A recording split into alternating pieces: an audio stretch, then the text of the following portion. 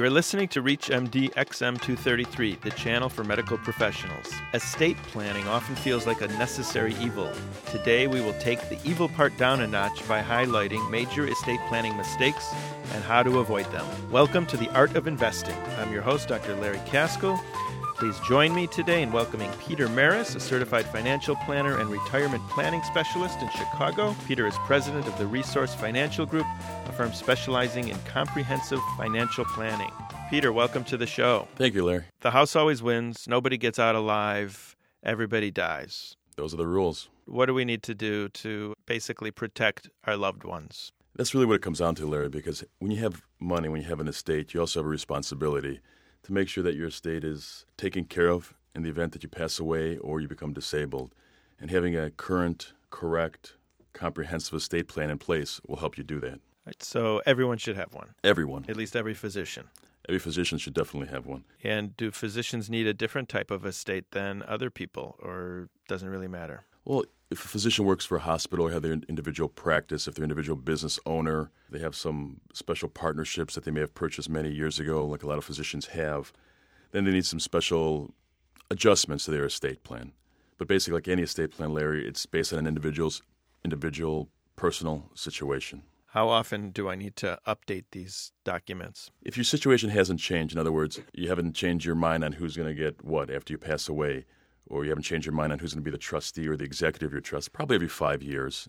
Things change enough every 5 years to warrant a review of your estate plan. Peter, what exactly is a trust? What is this magical thing that keeps the government away from your money? Well, that's actually a misconception, Larry. What a living trust does for you, it does two things that a will can't. Wills and trusts can do the exact same thing, with the exception of these two items.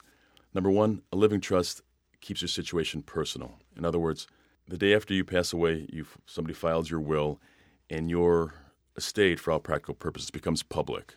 In other words, your nosy neighbor could get in their car, go down to the courthouse, and see exactly who's getting what of your estate. So the number one item that a a living trust, is it keeps your situation private. And secondly, and probably more importantly, a living trust keeps your estate out of probate, if funded correctly and prepared correctly. Probate is a process anywhere from 2 to 6 months that basically ties up your assets for a while and doesn't go directly to your heirs. If I did not have a trust or any sort of planning and I died tomorrow, would my money all go to the state? It doesn't go to the state, Larry, but the state will make the decision on who gets your money. Now, I don't know about you, but I'd much rather have some input on how my money is distributed to my heirs after I pass away, as opposed to living up to the state of Illinois. How do you pick a trustee, and is a trustee the same thing as an executor or a guardian? Are they all the same? Well, an executor and a trustee is similar. Executor for your will and a trustee for your trust. You should pick somebody who has good judgment. Some folks say you should have an executor who understands money and who's a super whiz at the law and investing, but you don't need that. You need somebody with good judgment who's going to take your wishes and fulfill them and do exactly what your trust says. They can find an investment advisor. They can find a tax specialist. So I think the number one trait to a good executor is somebody with good judgment. What if that person dies before you? Pick 5 for your will just in case they all drop dead? Pick 3, pick 5. We do 3 of them as a minimum, and the fourth or the last one will be bank trust department. For example, a big bank that perhaps you're comfortable with. So in the event that the other trustees, they don't want to act or they predecease you, at least it doesn't get to the state of Illinois in terms of who's going to divvy up your money. What happens when I want my brother and my wife wants her brother, and all we do is fight about that, and we never get anything done? Well, there's going to be some issues when you put your estate plan together that you're not 100% confident about, but it's better to have an estate plan in place that's 80% thorough, 80% correct, than one that's not in place at all. You can decide on the trustees later and make an amendment to your plan, but again, compromise on something like that. Worst case scenario, you can make them co-trustees and have them watch each other while you put your estate plan in place. Let them fight about it after I'm dead. I don't really care. The dead don't care. Peter, while I'm alive, how do I go about funding the trust appropriately? Well, once you create a trust, then you go through a process, which basically is a paperwork process, Larry. You change the title of your assets from, let's say, joint tenancy with you and your wife to one of your trusts. So instead of saying John and Mary Smith, joint tenants, you would say John and Mary Smith, trustees of the John Smith Living Trust. So it's simply a matter of changing title to your assets. That doesn't sound very complicated. doesn't sound complicated, but let's say you have 4 bank accounts, a couple of retirement accounts, 401k plans, some insurance policies, a home, a summer home equity line of credit. You have to contact each institution and make a change. So simply 10 pieces of paper flying around, 10 applications can make life complicated for you. If you've just joined us, you are listening to The Art of Investing on ReachMD. I'm your host, Dr. Larry Caskell, and I'm talking today with Peter Maris, a certified financial planner in the Chicagoland area, and we're talking about estate planning. Peter, let's say that I'm on my 3rd wife, and I want to get my money to my children. I want to get it into their hands after I die, and I'm under the understanding that usually when a guy dies, all his money goes to the wife first, and then the wife has to die, and then it gets to the kids. Is there a way to circumvent that? Well, Larry, it's absolutely possible.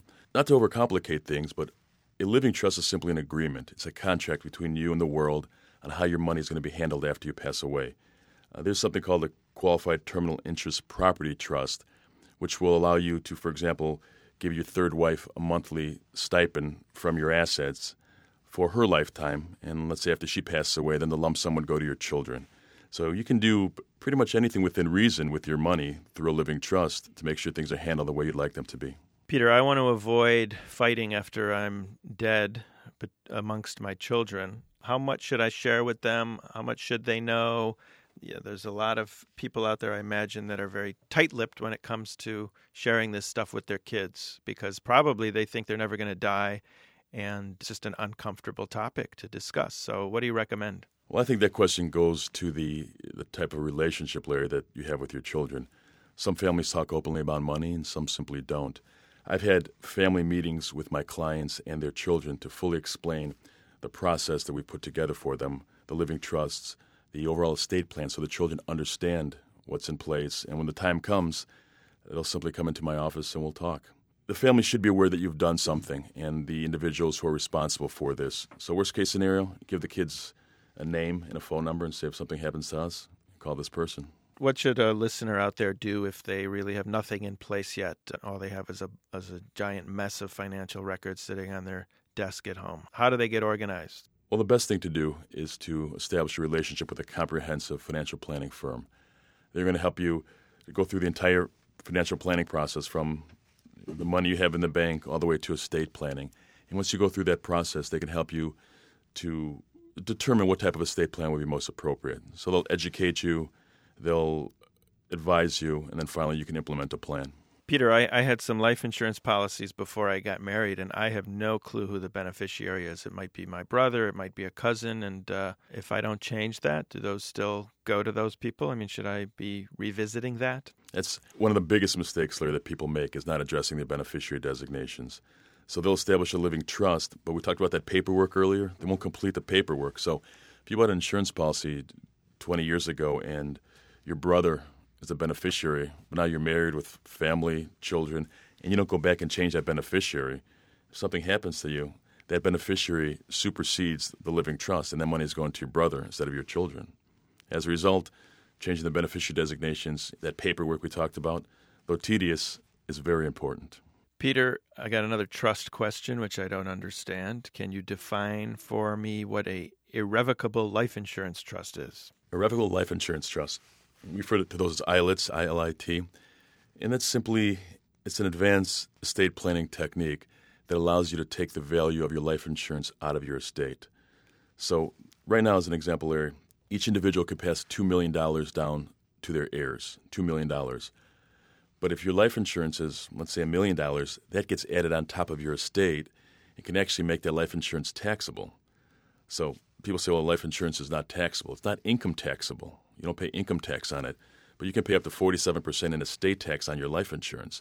So an ILIT is used to remove that life insurance from your taxable estate, so it goes on to your wife or your children or your grandchildren or the next generation without any income tax and no estate tax. Didn't know that.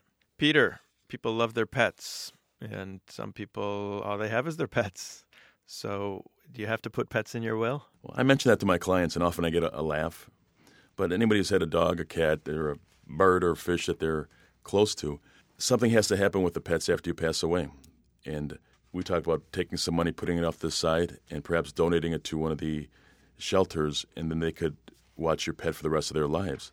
Or maybe make an agreement with somebody who'll take your pet, and then you'll provide for the expense of the veterinarian and the food for the life of the pet. So if you do a comprehensive estate plan, and pets are a part of our life, I think that area of the plan should be addressed as well. Peter, what kind of common mistakes do you see people making all the time that our listeners could potentially avoid by listening to you? Well, what I see often is that people have decided who gets their assets, usually the children or the other family members. But I always counsel them to think twice about letting the children get all their money as a lump sum, all the money at once. For the good or the bad, we tell people to have to protect their kids against creditors and predators, to discuss a distribution schedule for their money. So as an example, they'll get half of the money when the parents pass away, and then perhaps they get some income for the next 5 years, and then they have a right to the other half 5 years later. I think that protects them from themselves. If they go to make a bad business decision, protects them from spouses that may divorce them early on. It protects them from predators like friends who will borrow money. It gives them time to think about the next distribution in the case they make a bad decision with the first lump sum. So I think making sure that even though your children may be responsible physically and have a great marriage and the rest, you need to think about having a distribution schedule for the assets. So are these people kind of like lottery winners where you see a lot of kids that inherit an enormous chunk of money and they just blow through it and are bankrupt and just waiting for that next lump sum payment to come? Absolutely, Larry. And it could be with the best of intentions. I had a client who inherited a great deal of money from his father and then all of a sudden thought he was a restaurateur. And 3 years later, a lot of debt and a lot of heartache came to this gentleman. And it wasn't because he was spending the money on sin. It was simply made some bad decisions in business, where if he had had half the money come up front and half 5 years later, he had time to think about his bad decisions and then had another chance to start over 5 years later. So as a parent, if you know your children and know that they are making bad decisions while you're alive, it would make sense to kind of still control the purse strings after you die. Sure. Call it controlling the money from the grave. It is never a bad idea to lessen the amount of dollars they get up front and stretch it out over time. Another major common mistake is an IRA. IRA trusts are becoming more and more common. This is a special type of trust that is simply for IRA assets, 401k assets, SEP assets, all the money that's never been taxed before. Because of that, it's never been taxed before. As a result, special tax rules apply to retirement assets. And that's a big mistake that people make, is treating their IRA assets the same way they treat their home or their bank account. On that note, I'd like to thank our guest, Peter Maris, president of Resource Financial Group. I'm Dr. Larry Kaskel, and you've been listening to The Art of Investing on ReachMD XM233, the channel for medical professionals. For comments and questions, send your email to xm@reachmd.com, and thank you for listening.